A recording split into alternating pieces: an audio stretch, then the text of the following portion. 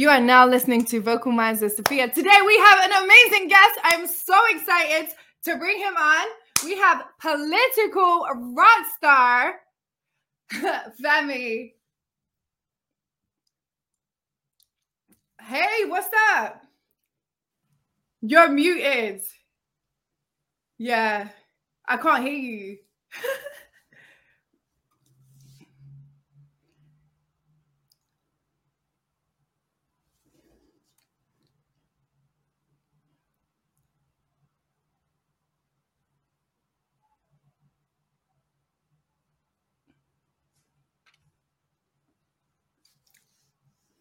That is a long wire, boy.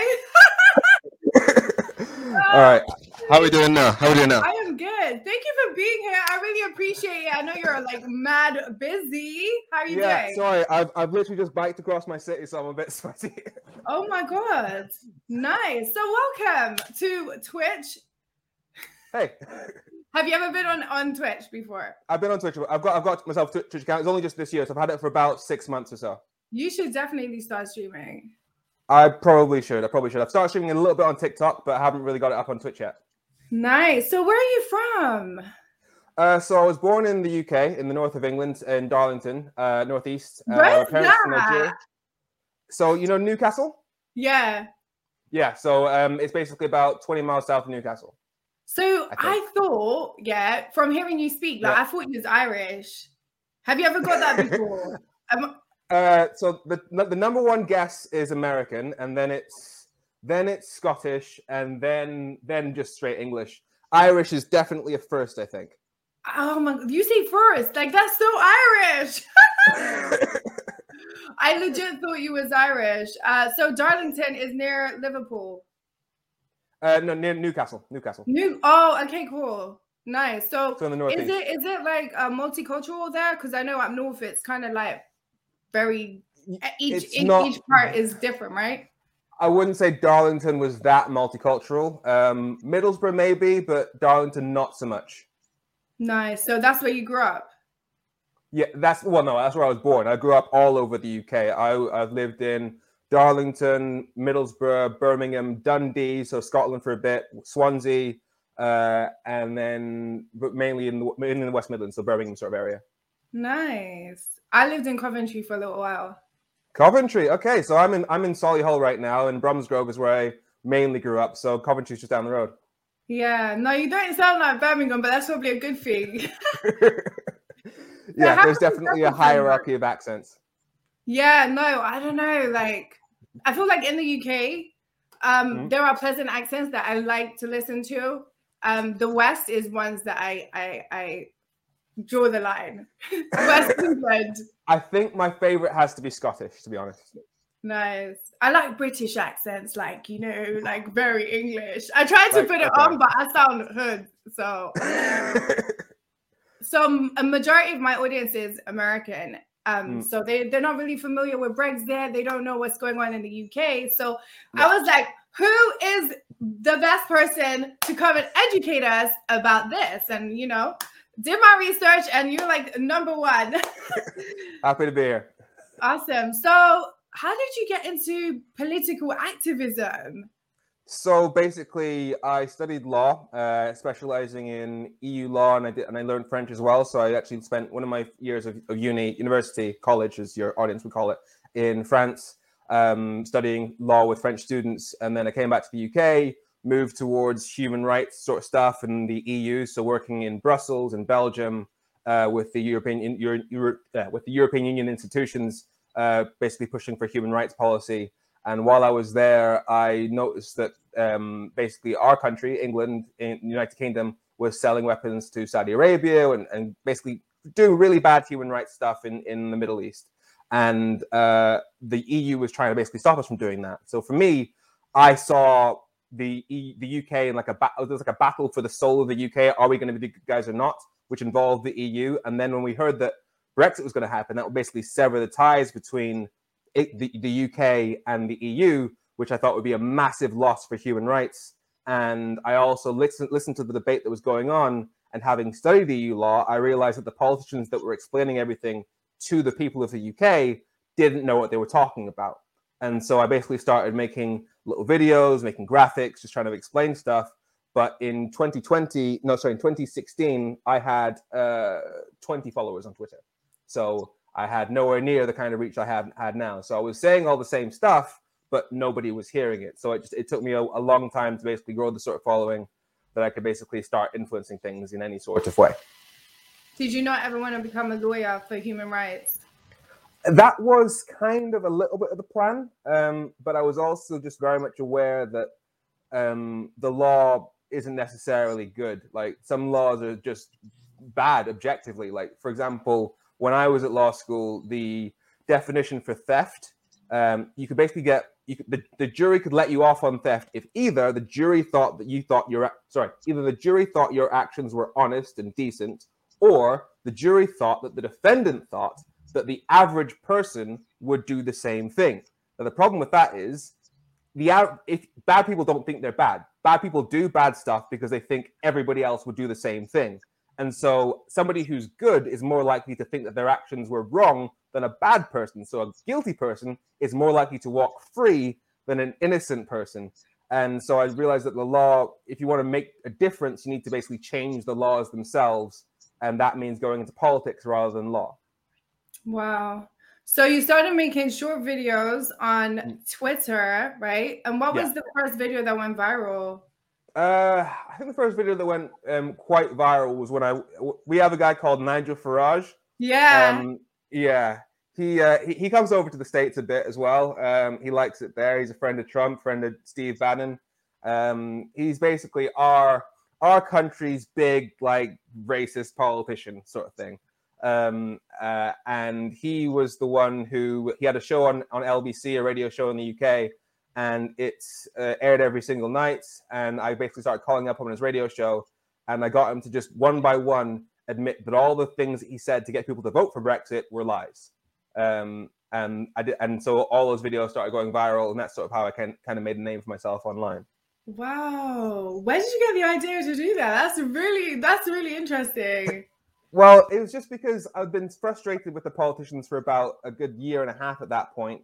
And so I thought that this was a good way to sort of show everybody that these politicians don't know what they're talking about, or at least they know what they're talking about, but they're lying to you. So wait, his listeners, did they start like following you? Because I imagine like London, like everyone in London who listens to that radio station must have heard you, right? Yeah. So the trolling really started once I started interacting with Nigel Farage. So I've had since doing that and since really getting involved in this sort of stuff, in the 3 years where Brexit could have been stopped, so from 2016 to 2019, I was getting abuse every minute, threats of violence every month, threats of murder every 3-4 months or so. So yes, I attracted some of his people. Wow. What kept you going, having that kind of like hate? Just the knowledge that if I didn't do everything that I could to stop what happened, i.e. Brexit, I wouldn't be able to live with myself. And looking around where we are now, we've seen that our experts in government are saying that the damage of Brexit is going to be twice as bad for our economy as the damage of the pandemic. We've got a shortage of butchers because the people who basically made our food very much EU citizens, and because we've damaged the relationship there, we now have a shortage of that, and that's resulted in so far 30,000 pigs have had to be culled because we haven't got anyone to turn them into food, and it's set to be about 120,000. And we're dealing with basically throwing away lots and lots of food whilst we're already dealing with a rise in a food price crisis. So we're throwing away food when people really desperately need food. And if I'd been watching that, knowing I hadn't done everything I could to stop it, I wouldn't be able to live with myself. Wow. Have you faced any stigma, like being Nigerian, like background, or like a man of color, right? And Brexit people are very racist, right? They want predominantly everyone to be white in the UK, right? Have they said any racial marks, and how do you deal with that? So there's definitely a racist rhetoric behind Brexit. And there's definitely the racists in the UK, they voted Brexit. Unfortunately, it's not that simple. So yes, there were the people that were racist, and so like I said, a lot of the death threats and threats of violence that I've gotten, the abuse, there's always there's often a racial undertone to it, and you could tell the way they were doing it. For example, with Nigel Farage, he used a poster showing refugees, saying we have to stop this sort of thing, even though the EU migration has nothing to do with refugees from Syria. He basically pointed to the sort of people who visually he knew that his voters wouldn't like and said, oh, be scared of immigration sort of thing. There was definitely that. Unfortunately, there was a mix between people like him and ordinary working class people who needed things to change. So, for example, the parts of the country, and there's a similar thing happened in the States as well, parts of the country that have been left behind by politics, ignored by politics. They always vote the same way, so nothing ever really changes. They don't trust the other side, and so politics has no reason to really help them. And they saw Brexit as the first chance to really make a difference. And they thought that if they gave politics a big shake, then maybe London might actually take notice of the parts of the country where they live that don't get any investment and nothing really, and there's not really that much opportunity. So they hoped that things would make things better. Unfortunately, the racists voted the same way, and so they all ended up getting tarred with the same brush. Wow, that's crazy. So, do you think that the people like of England, they've been told misinformation? Like the English people have been told, like, oh, all the Europeans from Eastern Europe, they're coming and they're taking all your jobs, right? And you're gonna have no jobs, so you have to get these people out because you're gonna be homeless, hungry, and everything under the sun, right? Yeah, there was a lot of misinformation about immigration because, so for example, EU citizens from other European countries, they made up 5% of the UK's population, yet they made up 10% of our doctors. So mathematically, EU immigration was keeping our country alive. Not to mention they contribute more on average £2,000 a year in taxes to our economy than Brits born here. And there was also a line, that's one of the things that Nigel Farage was saying, that there were no controls in immigration available under EU law. And I got him to admit that that wasn't true. So the entire rhetoric was broken about the effect of immigration and the controls available on it. And it was just an utter con by the racist politicians in the UK. Do you think that Nigel himself is actually racist, or he's just doing it as like a money scheme, or, you know, like just to be relevant? I think so it depends what you think of the definition of racist is. Racist in the sense of, do I think Nigel Farage hates people of a different color? I don't think he hates them. But racist in the sense of, am I willing to push policies and push rhetorics and attitudes that will ultimately hurt people from ethnic minorities? He's absolutely willing to do that. And so if by that definition of racist, yes, he absolutely is.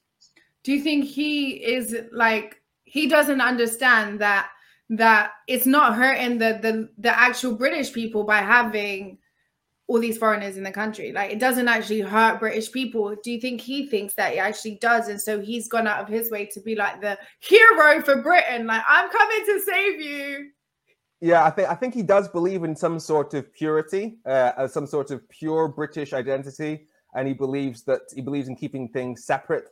And that's, I think that's the ideology behind him. Did you watch his documentary years ago on Sky? They did one on UKIP, and everyone was wearing purple and yellow, and they just like were really like, it was so strange, I swear. Oh my God. Did you ever watch it? I don't think I watched the documentary on UKIP, but I remember him leading UKIP, and it was just racism incorporated. It was, these people were a joke. Yeah, but I don't know. Do you they don't seem, they just seem like they lack information to me, right? It's like, it's not like they don't like Indians and they don't like Black people. They're just scared that they're coming, you know, to take all their everything. So I think if they were reassured that, look, it's good for the economy, do you think that they would be on board, or are they actually racist? I don't know. So it depends what you mean by they, because you got to separate the people that lead these narratives, so the politicians, the journalists, etc., and the people on the street who actually vote for these people, because there's a difference. Like if you're struggling, if you have nothing in your area, no opportunities, no jobs, you're struggling to feed your kids, etc., and you see that there are people often in London who have lots of wealth, and you see that it is possible to live like that, yet you don't have that opportunity, you're going to be constantly asking yourself, why is it like this for me? And so when your political leaders then say, no, the reason you're poor isn't because we've hoarded all the wealth in London, or because we don't give opportunities to you and we structure taxes and we don't pay our taxes. It's because that person of a different color next door to you, that person coming from another country, they're the ones taking your benefits. They're the ones who you should be angry at. And so often that feeling comes from a place of desperation. Wow. I say wow a lot if you haven't noticed. But so you started building this following on Twitter, right? And you're still working. You still had your day job. So you were still working. No, I quit my day job in December 2017. No, I know, but when you first started Twitter, you still had your job, right? Yes. So in what 2016. Made you think, I want to do this full time? Like, I'm willing to give everything. So it was 2000. It was late 2017. I was working in Vienna. I'd managed to go viral a few times, taking down Nigel Farage, and I was getting a bit of a following. And I was seeing that we were heading towards, maybe at some point there may be a Brexit deal negotiated, and then people would finally see that it doesn't match up with what they voted for in 2016. And so I saw there was a real opportunity there. And there were lots of people saying, we need to hear from young people, and young people don't seem to have a voice in this, even though young people were the angriest about it, because we're the ones who had to live with it for the longest. And so I thought, and so people were saying, we need to have some sort of youth movement. You're the loudest young voice on this issue. Do something. And so I hooked up with a bunch of young people who were also angry about it. We formed a movement called Our Future, Our Choice. And I basically said, all right, I'm coming home. And so I quit my internship and came back to the UK, and we did this full time, and I haven't really looked back. Wow. That's incredible. Were you not nervous? Like, because if you have like guaranteed income, like a job, right? And then you're going into activism, you don't know what's going to happen. It's dangerous. I can imagine entirely right. I came back. Parents are like strict. Are your parents strict? Yeah. They are quite strict. They're definitely quite strict. But I came back and I was living in my parents' loft for the first. It was halfway between my parents' loft and my brother's couch. And my brother's 4 years younger than me. And I was living like that for about a good 3 months or so, until we got enough cash that I could basically move into a place with the rest of the team in London. That's so cool. So you were living together and you were doing activism together. Oh yeah, it was intense. It's almost like a sorority club, though, right? Kind of. Yeah. So I honestly didn't last. Like, I was living with them for about 4 or 5 months, and then eventually my mental health just took an absolute nosedive. And so London basically isn't for me. I came back to Birmingham, and I've been living in Solihull ever since. Wow. What is it about London you don't like? I think it's there's so many people, which means that it feels, if you don't have a social network around you and all your entire life is just work, it's very easy to feel isolated and alone. Second of all, the air quality, as somebody who grew up in the Northeast, in the West Midlands, much better air. We don't have that kind of traffic all around you, that feeling when you ride your bike behind a bus, you can feel the years dripping off your life as you breathe in the exhaust fumes. It's not really for me. Not to mention, it's just in terms of practicality, the people who I needed to convince didn't live in London. London voted heavily against Brexit. And so I was constantly having to jump on a bus to the other side of the country in order to speak to people I actually needed to reach. So it was better to be based in the Midlands. Is it nerve-wracking going out and doing like on the ground activism? You're going to the north, where I imagine some of these people are proper racist, right? And then you're going there and they're like, what's this guy doing here? And then you're trying to convince them that they're making the wrong decision. How do you get through to people like that? So, yeah, I mean, it was always a question. It's always a roll of the dice as to what sort of person you'd be running into. Are you going to, occasionally you'll meet a Remainer, but a lot of time it'll be somebody who voted Leave, and they'll either be the thing. Honestly, the best thing about the entire campaign for me inside was realizing that the people who voted Brexit are not the same thing as you see on TV. They're not the same thing as you see on social media. Because if you just watch social media, if you just watch the news and you hear the loudest voices speaking, you'll think that it's just these really aggressive racist types. But when you actually go out and meet them, you see that, what I said, that desperation, that need for things to change, that recognition that this system doesn't work for them and they needed things to change. And unfortunately, the only people who are offering a real change, unfortunately, it was the wrong change, but the only people offering any kind of change were the people who were racists. And so they voted with people like Nigel Farage, people like Boris Johnson, just out of desperation. And if you actually go speak to them, they were a lot more reasonable. I go to them, I'd say, all right, why did you vote for Brexit? They'd say, well, we wanted to basically take back control, to make our own laws independently of the EU. I'd say, well, we ultimately going to end up having to do most of our trade with the EU anyway, which means we're going to have to end up copying the rules of the EU. So we don't have to pay for the extra cost of having to make different types of the same products so they're compatible with different types of laws. And which means we're going to end up following the rules the EU makes without actually having any say over those rules because we're no longer members of the EU, which means that we're going to end up with less control over our country than we had before. What do you think? Well, that doesn't make sense at all. So I guess we shouldn't do Brexit then. And I had that conversation hundreds of times across the north, in Wales, in all those places that voted leave. But unfortunately, it just wasn't enough by the time when the time came. And because our voting system is crap, even though parties that were offering to basically stop Brexit got most of the votes, the popular vote went my way. The system basically put the Tories and the Conservatives in charge. So when it actually came into place and Brexit got the higher vote, how did that make you feel? Because you had been working your ass off technically to campaign against it and trying to educate people on what they don't know, right? And tell them like, look, this isn't good for you. You might think it is, but it really isn't. So unfortunately, like when the Brexit vote happened first in 2016, my first thought was, well, my country will never be good again. That was my first thought because I'd seen Nigel Farage spew this racism over TV. And so my thought was, well, if he's managed to convince the majority of this country, clearly I'm not welcome here. That was my thought then. It took me a while, as I said, by speaking to people in those areas that voted leave to realize, okay, they're not just racist. These are people that are desperate for change.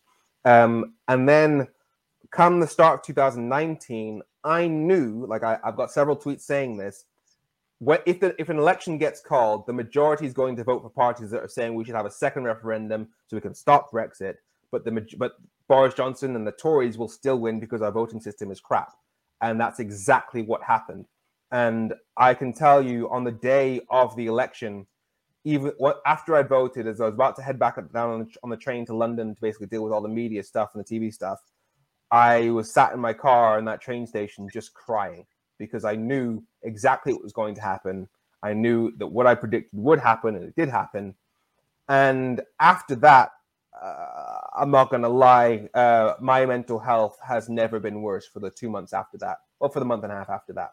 I think I'm probably one of the very few people in the world who their mental health gradually got better as the pandemic progressed, because where I was at the start of 2020 is a very bad place. So I'm born and raised in Africa, yeah, but I lived in London for like 10 years, right? And I'm European, like by paper, I'm European, right? So when the Brexit thing happened, I had like, I feel like I'm from London. I went to school there. I had to apply for a visa because I never got a British passport. I had to apply for a visa to live in England, and I was like living here for like 12 years already. Like it made no sense. Yeah, and that's the message that Brexit sent, that it was just basically saying, yeah, you think this is your home, it's not. And that was the message that a lot of people felt, and it's one of the reasons why Brexit became such a hot topic with such high emotions, because people really took it personally. It affected people's identity, like, and not just in the sense of are you British, are you not, but it also became are you a Remainer or are you a Leaver, and that just seeped into who we are as people. Are we the people that are responsible for everything that's happening in the government, all the chaos, etc.? Or it broke our country essentially. So you actually met Nigel in person. So it went from you calling into his show. I wonder, like, from his point of view, like what he thought, like meeting you, because I bet he thought you were annoying, calling him all the time. Like, what was this guy always calling up? And now you're like face to face across him. That must have been really interesting. Were you nervous to meet him? I was definitely nervous about how it would go because I know how he operates. And so the moment he realized that I was going to basically trap him into a corner similar to the one I trapped him in on the phone call because he'd seen me do it before, he basically started shouting over me. And it became a massive shouting match. And then he even said, if you like that again, you won't be invited back on the show. So he's exactly what you would expect of him. And yeah, and the thing is, after that, I then tried to call him up again to basically to get him to admit more of his lies, but they just stopped taking the calls. And I even was like calling, like I called like 100 times on one day, nothing. And so I thought, all right, I'm gonna do this. And so I went onto Skype, created myself a new number, and gave myself a different name, and used an American accent. Called up, got through first time, and then schooled him again. Oh my God! Is it premium number or is it free? It's free. It's free. Okay. Wow, that's crazy. Where do you get the what's the word? Audacity. Audacity. You're audacious. Like, where do you get the confidence to kind of talk? I don't know what the term is. Like, my English ain't my first language, but like, you know, go head to head with Nigel Farage. He's like an OG. Well, he is an OG in the UK, right? Well, it's because I know my stuff. I know that I studied EU law at 2 universities. I know that I worked in EU affairs, and so I know that I know that the stuff that they're telling people isn't correct. And so I know that if I just keep asking them questions that obviously lead in a certain direction, they'll eventually tie themselves in knots when their rhetoric meets the reality, and people will see, oh, hang on, those two don't actually match. And so I know that I can win any argument against Nigel Farage. That's so cool. Honestly, I think outside, like, he seems quite funny because he's like, he doesn't need self-acceptance, and I think that is a great trait to have. Like, he doesn't care whether you like him or not. He's just gonna do him. And I think that's one of the greatest traits. And you just going head to head with him. Like, I was watching your debates, and I just think it's amazing.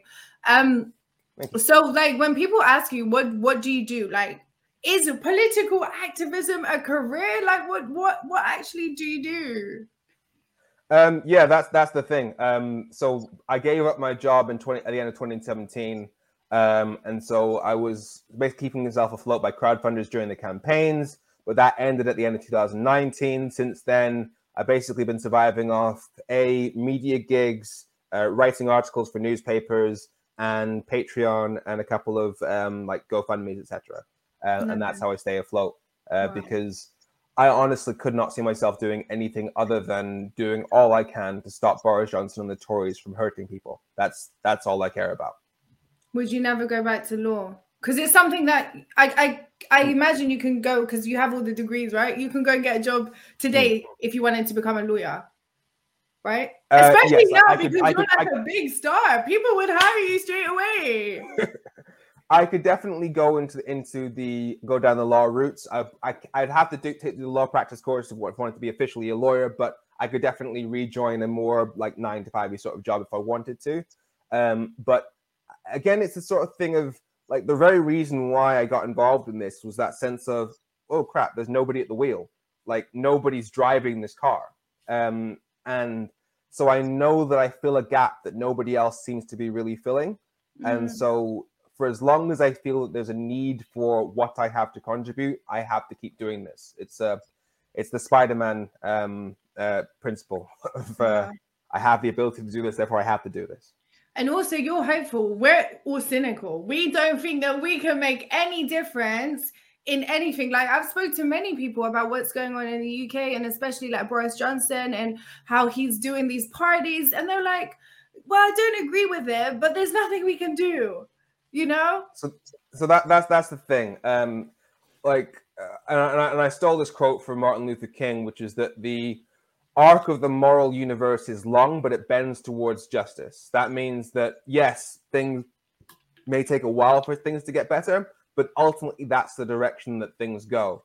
And we know that in the UK because, and to an extent in the States as well, because in all but 3 elections since the Second World War, the majority has voted for parties to the left of the Conservative Party. Now, unfortunately, because of our voting system, the Tories have stayed in power for 46 of the last 76 years. So they've had most of the power, even though the majority of the country is much more left-wing than they are. And so, but eventually, it is just a matter of just how many times we got to roll the dice. We will get to a point where the parties on the left realize that the way to keep the Tories out of power is to work together. And that means changing the voting system so that all votes count equally. Now, that has to happen at some point, and it will happen. It's a matter of time. I don't know. I'm hoping some sort of electoral reform may happen over here in the States, but eventually, given that that's where people actually are, that's the best way for people's views to actually be expressed in the halls of power, that will happen on both sides of the Atlantic at some point, and that's where my hope comes from. It's amazing what you're doing, because I think everyone is hopeless. It's sad to think like they actually don't think that, they think that there's 2 laws in the world, right? Or in England, right? So the people in power, they can do whatever they want. They party, they do drugs, they do everything. They don't get held accountable. And then there's the citizens who get held accountable for everything. And it's so sad that society is cynical. They don't believe that they can make any difference. Yeah. And even like voting, right? So many people that I know will refuse to vote because they don't, like, especially like in poorer areas in London, for example, they don't vote because they don't think that they can do, like, their vote matters, for example. And it's sad because that one vote could make a huge difference. Yep. But like they think it doesn't matter. Like, even whether I vote or I don't, like, what's going to happen is going to happen. Yep. And again, that is in the UK, that's especially a problem with the voting system, because like, just to explain how bad the voting system is here, because it works on you have your own area, your voting district, as you call it in America, I think. And in any given district or constituency, as we call it, if 30% vote for the Greens and 30% vote for Labour, so the equivalent of the Democrats, and then 40% vote for the Tories, the Conservatives, then because the Tories got the most votes, they'll be the one that gets a representative. They're the ones that go into Parliament. They'll be the ones that win in that area. Now, that's even though 60% has voted for left-wing parties, the Greens and the Labour Party. So theoretically, if that happened in every single district, every single constituency, then 100% of the MPs, the members of Parliament, the representatives, would be Conservatives, even though 60% has voted for left-wing parties. That's a broken system.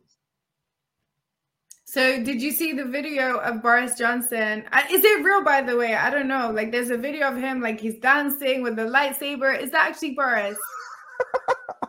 I'm going to guess that's fake. Okay.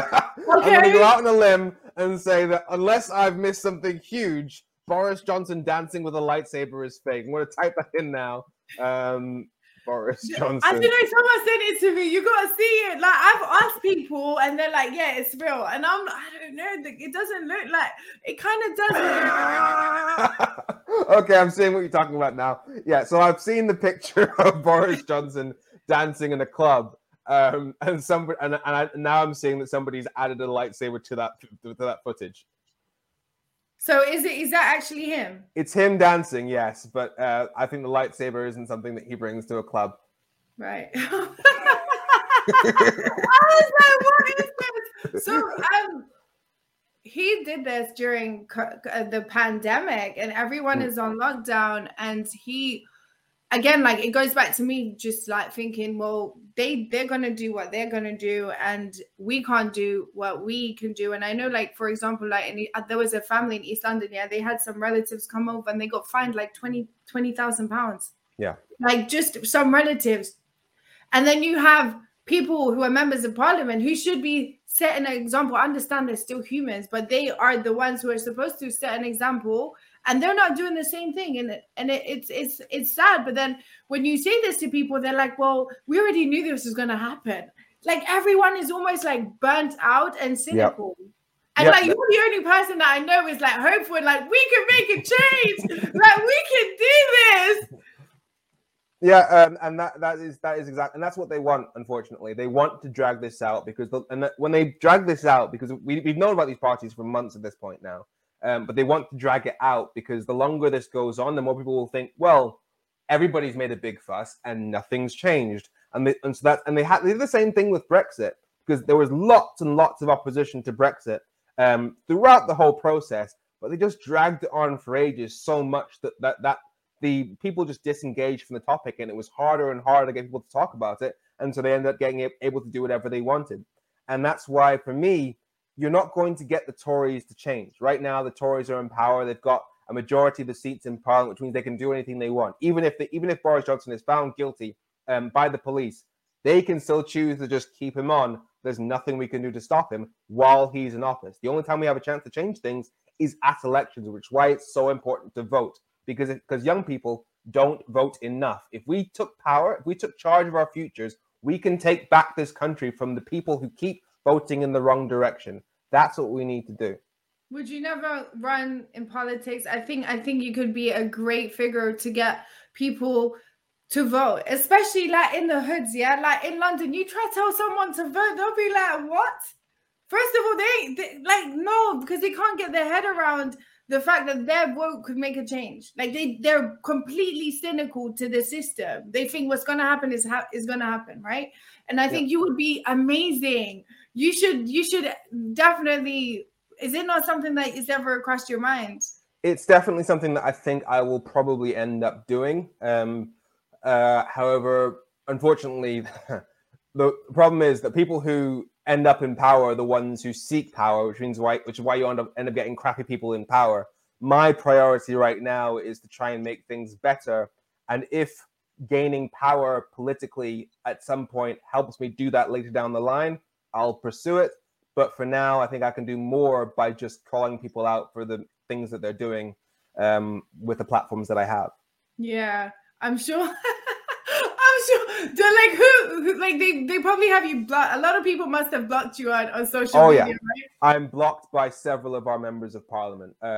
So like Steve Baker's blocked me, and a couple of others. John Redwood. In fact, John Redwood was the funniest because it was during the Brexit years, and I got invited on to debate him on LBC, and so I was basically said, all right, basically the Tories have done their impact assessment. They've done the calculations. Their experts have told them that every version of Brexit they try and negotiate will end up leaving the country poorer. Therefore, by pursuing Brexit, it means they're doing something they know will make us poorer, which means they're actively trying to make us poorer. And the presenter was like, okay, that's cool, Femi. John Redwood, what do you want to say? And he was like, nobody told me I was going to debate. I didn't hear for a debate. I can talk to you, but I'm not going to talk to him. Flat out refused to debate me, then blocked me on Twitter. Oh my God. What a coward. He must have been scared. Apparently so. Yeah, no, or he knows he's in the wrong and he has no comeback, you know? Oh, they know that you can't be in politics for as long as people have been and not know that Brexit is damaging the UK. You have to know that. I mean, even Boris Johnson in 2011, when he was mayor of London, he went on TV and he was talking about how the EU single market is the reason why London is doing well financially and economically. In 2013, he said he'd vote to stay in the EU single market because we should be able to trade freely with our European friends and partners. And then afterwards, he then supported Brexit because he saw it as a way of getting into power, and it worked for him. These people don't believe in what they're doing; they just believe that it'll help them gain power. That's crazy. It's sad almost, but it's the only way, right? And it's almost like beg Boris still. They'll do anything it takes to get that seat, right? It's like Nigel. I don't know, like he's a character that you can't explain. Mm-hmm. Yeah, well, I try and make the distinction between Boris Johnson types and Nigel Farage types. Nigel Farage types genuinely believe to an extent in what they're doing. They have a political agenda. It matters to them. He's fought for years to try and get us out of the EU. He's pushed racist rhetoric forever. That's his entire thing. That's who he is. I reckon he genuinely believes in what he's doing. He might tell lies to get there, but he believes in what he's doing. Boris Johnson is just an opportunist. He will do whatever it takes to get power. He doesn't care what policies. If tomorrow he found out that by being a super lefty liberal, it would get him into office and get him more power, he'd do it.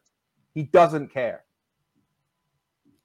Do you think anything will change in the UK regarding Brexit? Do you think there is a possibility that we might get a second chance to enter the European Union once again? Or is this the end of that union between European Union and Britain? I think it's inevitable that we will rejoin the EU. It's just a matter of time. The reason why is because there are 5 points that explain why Brexit can't work and has to be reversed at some point. Number one, all countries do most of their trade with countries that are physically closest to them. That's why America has a special deal with Canada and Mexico. That's why it's an association of Southeast Asian nations, why the African Union exists. That's one. Two, the biggest barrier, the biggest thing that makes trade harder is having different laws, different regulations, having to adapt your products to the laws of different countries. Now, that means that when you add 1 and 2 together, it means it will always be in the UK's economic interest to have similar laws to the rest of the EU in order to make trade easier because they are the closest ones to us. 4, the only thing that Brexit guarantees is that we no longer get a say over the laws of the EU because we're not members of the EU, we can't vote on their laws anymore. 5, that means we're going to be permanently stuck in a position of having to choose between either following the rules of the EU to protect the economy, but that means that we're ending up following rules we no longer get a say on, which is the exact opposite of what Leave voters wanted. People who wanted Brexit to control our own laws, etc., to be more independent, etc. Or we intentionally make ourselves poorer by having different laws to the EU, which people will eventually get life in the country will get worse and worse, and we're already seeing that now. So we either deliver a pointless Brexit that angers Brexiteers, or a damaging Brexit that makes people suffer, and that is a situation where doesn't last. So we have to reverse that at some point. Wow, I hear that. But do you think that the people in power, they have money, right? So whether everyone is suffering, it's not really going to affect them. So do they care about the people? If the Tories stay in power, Brexit will never be reversed. So you have to basically, the only way we make anything in the country, be it on Brexit, human rights, the democracy, all the issues that people care about, the only way we make anything better is by getting the Tories out. How does that happen? If Labour, so the leading left-wing party in the UK, commits to changing the voting system to one where all votes count equally within 12 months of taking office, they can do a pact, an agreement with the other parties on the left of UK politics. That's the Greens, that's the Lib Dems, that's the SNP, and that's Plaid. And basically say, all right, we're not going to compete against each other. We're going to figure out which constituency you're going to run in, your chair you're going to run in, etc. And we're going to make sure that no progressive votes are wasted. And once we all get in power, we're going to deliver a better voting system so all votes count equally, and they will never see the Tories in power again. That's how we fix the country. It sounds so simple. So why do you think no one is, or are they taking it into account? So the reason why it hasn't happened is because too many people in Labour are under the delusion that because we live in a two-party system, effectively, first past the post, they think first past the post, the system we have now helps them because they're the other party. So eventually, surely, because we're in a two-party system, they must win at some point. And they haven't really figured out that the system helps the Tories because there's only one party on the right and several parties on the left, which means that the left vote is always split. And so that's one reason. Second of all, they're worried about doing deals with other parties because as a party on the left, making an agreement with the Liberals, the people in the centre, the Lib Dems, that they're so on the left. Well, there are people that are so on the left in the Labour Party. They're worried that it would damage their brand to do any sort of cooperation with people in the middle. That's a sort of tribalism that's just really stupid because the end result of that is that you end up with getting somebody on the right in power. So they need to basically swallow their pride and work together. Otherwise, we're all screwed. Do you think the Tories are only doing it because they keep the money like in their ken? Is that the right? No, yeah. There's definitely financial incentive because they grew up around people that are rich. That's who they are. Those are the people they care about. I mean, the whole definition of left and right wing is about who do you think should benefit from policies in society. So if we're talking about right wing, and right wing covers a whole bunch of things. It's either you want your policies to benefit a certain race, to benefit a certain religious sect, a certain family, a certain bloodline, the top richest 1%. That's how the right wing works. And so the people they care about are going to be one of those things. They care about rich white people, and that's who their policies are designed to benefit. Yeah, that's true. It was so I used to work in hairdressing back in the days, and Jemima used to come and get her hair done there. And then she married. It was like I don't like Imran Khan, but her marrying Imran Khan made like a huge like shock to those families because and then she she named her sons like Muslim names. That's because you were just mentioning the families, and I just thought Jemima, she kind of went against the grain. It's a different world because I used to work in a salon in Mayfair, like back in the days, and all these wives, they don't know of people outside of that environment. They're like in a bubble. Yeah, and so because you don't really know and appreciate people outside of that environment, to you emotionally they don't exist. So you can think you're doing the right thing by helping people that you care about, and you don't really take into account the damage that your policies are doing people outside of your little bubble. Yeah, no, and you mentioned earlier about Syria, that is like heartbreaking, right? So bad. And I love wrestling, and one of the wrestlers in WWE is actually Syrian, and he's doing amazing work in Syria. Well, and then also, why do you think so aid workers from the UK that go to work in Syria, they take away their what's it called, their passports? The British don't want to work with that, don't want to give them their nationality. Sorry, the people who help aid workers from England who have gone to Syria to help and work, they take away their statesmanship because they think that they work for ISIS or some shit. Oh yeah. The new nationality and borders bill is going to make it much easier for the government to take away citizenship from people without even telling them that they're at risk of that happening. That is. Not to mention, it also includes provisions which basically potentially make you criminally liable if you save somebody's life in the channel who's trying to get to here as a refugee. It's it's typical far right stuff. That's crazy. My mom was an asylum seeker, right? Back in the days.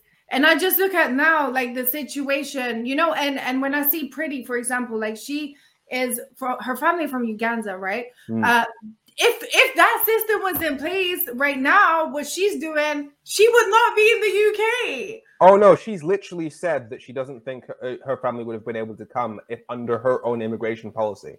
She's known for that. She's literally said that. What do you think her incentive is? I mean, I understand it was a long time ago, but if I feel so connected to Africa. I don't know if you do, but I do. That's my motherland. I love it, and I will do anything for my people. Yeah. She's so disconnected. It's unreal. Yeah, and it just depends on how selfish you are as a person, and that's the thing. If you think, all right, I've reached this position of status, therefore I don't care about all the people that are left still at the bottom who haven't yet managed to climb that ladder that I've climbed, so I'm just going to push that ladder down. That's what she's doing. I couldn't do that. I mean, every time I've visited Nigeria, I've been very, very, very much aware that if I'd been born if my mother had been born in the house next door, my life would be completely different.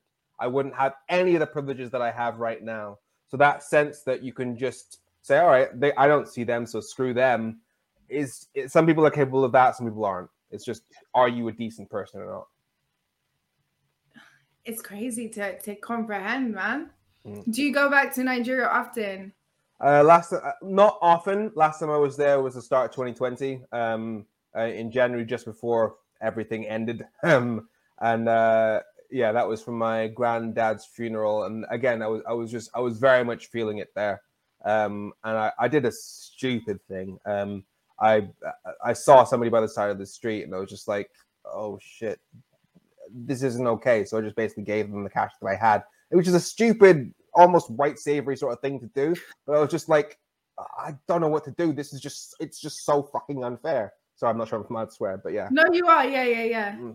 And I'm just acutely aware that we need to fix poverty, and it's crazy in Nigeria because, like, if you look at the center of Lagos, it's basically indistinguishable from Los Angeles. It's the same level of wealth, the same level of just. They drive Rolls Royces in Lagos. Yeah, but if you just go 10 miles out of the center and it's what you'd see on an Oxfam ad. It's mental, the levels of disparity between the rich and the poor over there. Nigeria is like a really trendy spot right now. Everyone's going there. People who are not even Nigerian want to go to Nigeria. Like, it's the place to be right now. It's crazy how when I was growing up in London, it was all about like Caribbean, like Jamaica was like the in place, and now it's like Nigeria. Nigeria is like running it.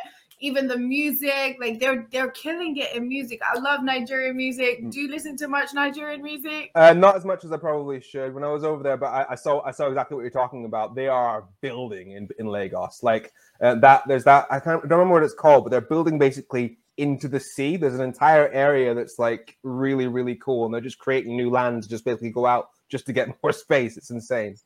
Even like in Nigeria, as you mentioned, the wealth gap. Yeah, the richest African man in the world is Nigerian. I forgot Dangote, right? That's his surname.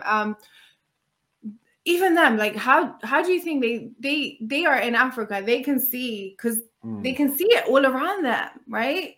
Yeah. And they don't. There's something like we're missing. I feel like there's information that we're missing. Because even in India, Ambani, one of the richest men, he lives in Mumbai, right next to the slum, the biggest slum in the world, and he's not doing anything. Yeah.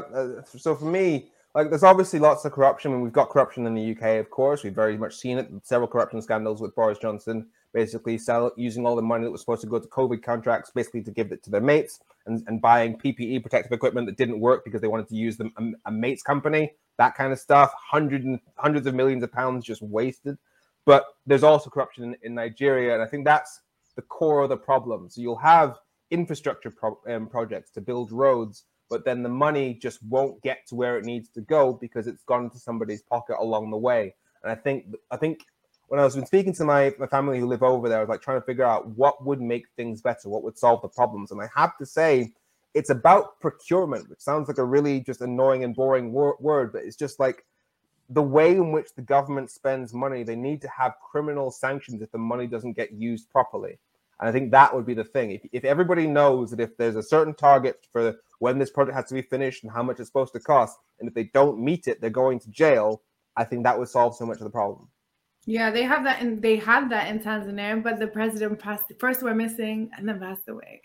So he was putting into place all these things like no corruption. If you're a corrupt leader, even in the government, you go in prison. Like you can't take money on the table, none of that. He ends up passing away. So that's another story.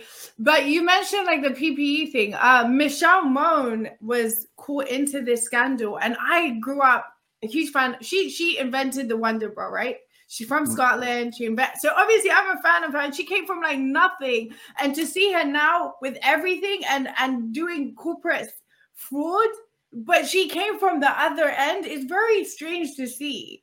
Yeah, it's the pull up the ladder thing. Once you get to a certain level of status, you think, well, I'm here, so I'm good. Do you think you'll ever become like that if you ever cross over? I don't think. Thing is, like, my entire. As I said, I got to a dark place when Brexit was going ahead, when we lost the election, and that was on the basis of went through trauma as a kid, gave me a whole bunch of emotional issues, channeled it into doing good, basically honed. My entire life has all been about I need to make use of what I went through in order to do good and help other people, and so when after I knew that I wasn't going to be able to stop Brexit. There was very much a question of what's my life for, and you can guess where that sort of leads mentally. And so the idea that I'd ever get to a place where I'd operate purely selfishly, I don't think I could ever get there. Would you never work as an NGO? I could do that. Organization. I could see you doing that, honestly, and it gives you purpose, right? I could see you in like Syria or, Afghanistan. I could definitely do that sort of work. I think my main use, however, is in if I was ever working outside of country, my main use would be trying to basically use what I learned there to influence things back here, because I think that I've got essentially a gift in terms of communication over here, which I think is where I'm most useful. So I could definitely see myself mean, I want to use my French language as well because that's my second language. Do you speak Nigerian? Yoruba, I don't. I have like 20 words, and that's about it. My parents, instead of teaching me how to speak Yoruba, they used it as a way of speaking in code, so me and my brother wouldn't be able to understand them. So that's a great job, mum and dad. Wow, that's crazy. Like a lot of people are learning because of the music, right? So like as I mentioned earlier, like Jamaican music was so hot right now. I see like Ed Sheeran trying to speak Yoruba on TikTok. It's so cool to see because growing up, it was all, like Africans were like, and I'm from Africa. It was all about Caribbeans. They were like the cool, and now to see Africa like on the main stage, it is amazing. It's almost like we've wanted this for a long time. I'm so happy for it. Seriously. Yeah, especially on TikTok. There's so much Nigerian content on TikTok. It's amazing. Yeah. So, do you think that keeps you in touch with your like culture? Yeah, to a certain extent. I think I definitely got room to improve on that front, but it's definitely a help. TikTok is basically. Boo-boo? Pardon? Do you boo-boo? I'm more of a jollof rice and dodo sort of guy. So fried plantain. Okay, I love plantain. No, so we eat ugali. It's the same thing as fufu, but I grew up eating that. So yeah. I just want to say thank you so much for coming on here and educating us. Thank you very much for inviting me. I love everything you're doing, and I love the hope that you have, and I want you to like impact all the youth, especially like in the hoods. They don't want to vote because they don't think that their voices matter. They don't think that they matter. They think that they're just left unheard and unvoiceless. You know, that's the thing. I've gone to schools and I've spoken to like 16, 17-year-olds, and the first question I ask is, who here cares about politics? And so like one or two hands will go up. And so the next question I ask is, who here cares whether or not you can get a job when you leave school? Who here cares whether or not you can get treated by the NHS or the health service? Who here cares how much stuff costs in the shops? All the hands will go up, and I'll say, well, that's politics. And I get it, because I was not engaged in politics at that age either. For me, especially as somebody living in Darlington, the Northeast, or in Birmingham, politics was just basically old white men down in London, hundreds of miles away shouting at each other. I didn't see any connection between that and my life. So I basically, it took realizing that this does affect people's lives. And I think especially after the pandemic, people are seeing politics have a direct effect on their lives. And so I hope things will get better because of that. Yeah, and I think you're so inspiring, right? Because like so many like young how do you you have to be so politically correct. Like young Black boys can see you as an inspiration and be like, look, I don't need to become a drug dealer, or I don't need, like, this guy is doing big things and he's out there with these old white men doing his thing and he's killing it, and he's Nigerian too. Yeah, well, that's one of the reasons why I do this, because I wanted people to see themselves reflected in the political discourse, so that they don't, every time they turn on the news, it's not just an old white man in a suit. They can actually see somebody from a different demographic, somebody who actually looks a little bit more like them, and might not understand a little bit more where they're coming from. And so that's one of the reasons why I feel like it's okay for me to put my face forward. 100%. I love everything that you're doing, and you give us hope, like for real, like you really do. It's so amazing what you're doing, and your hope for change is so good, because when you're around everyone who just is like, this is it, you know, and it's so rare. Like I didn't even think that there was people that actually think that they could make a difference. Oh, I think it's necessary. I think, like I said, the arc of the moral universe is long, but it tends towards justice. This cannot carry on. Like people, the worse they do, the more people see that they're doing bad, and therefore the more rage that we get, and the more push there is to make things better. So ultimately, this can't go on like this, and there will be change. I hope so. Seriously, I can't believe it. I had to apply for a visa. I sound like the most person, like London. You listen to my accent, you would never think that I need a visa to be in England. Like that's crazy, you know?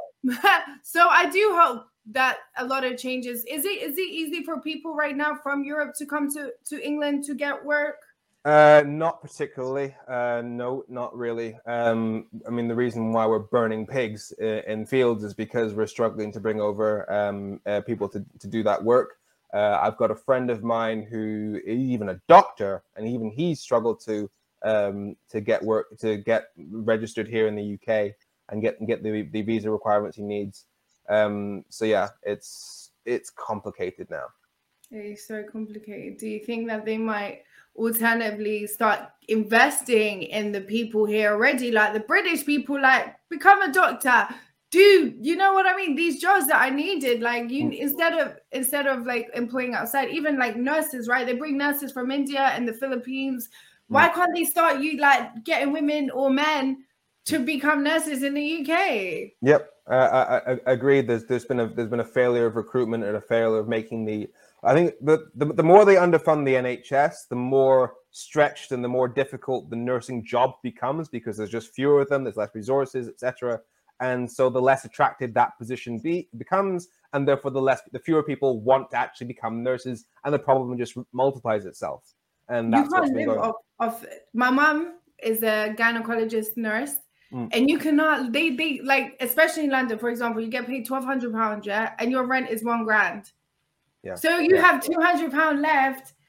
Yeah. And what, like, and you got kids, and you like, it's mental, man. Seriously. So I really hope that you go on to like be the Prime Minister of England for real. I swear.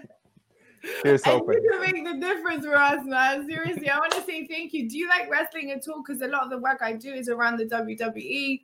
Do you like wrestling? Did you grow up watching it? I do on occasion, but mainly because my best friend and flatmate is totally obsessed. So I will definitely tell him about anything you've got. But who is your favorite wrestler? It's been a while. And I'm not going to say Velveteen Dream because he's now extremely problematic. So I don't know who I'd say. Okay. Yeah, I'm going to have to pass. All right, then. Well, where can we find you? So I'm on Twitter, Facebook, Instagram, and TikTok and YouTube as Femi_sorry. So FEMI_SORRY. Okay. Thank you so much for coming here. I really appreciate it. Thank you very much for having me. Legend. I can't wait to see what you do this year. Thank you. Take care. You too. Well, that was the incredible Femi joining us here, and that was awesome. You were listening to Sophia on Vocal Minds.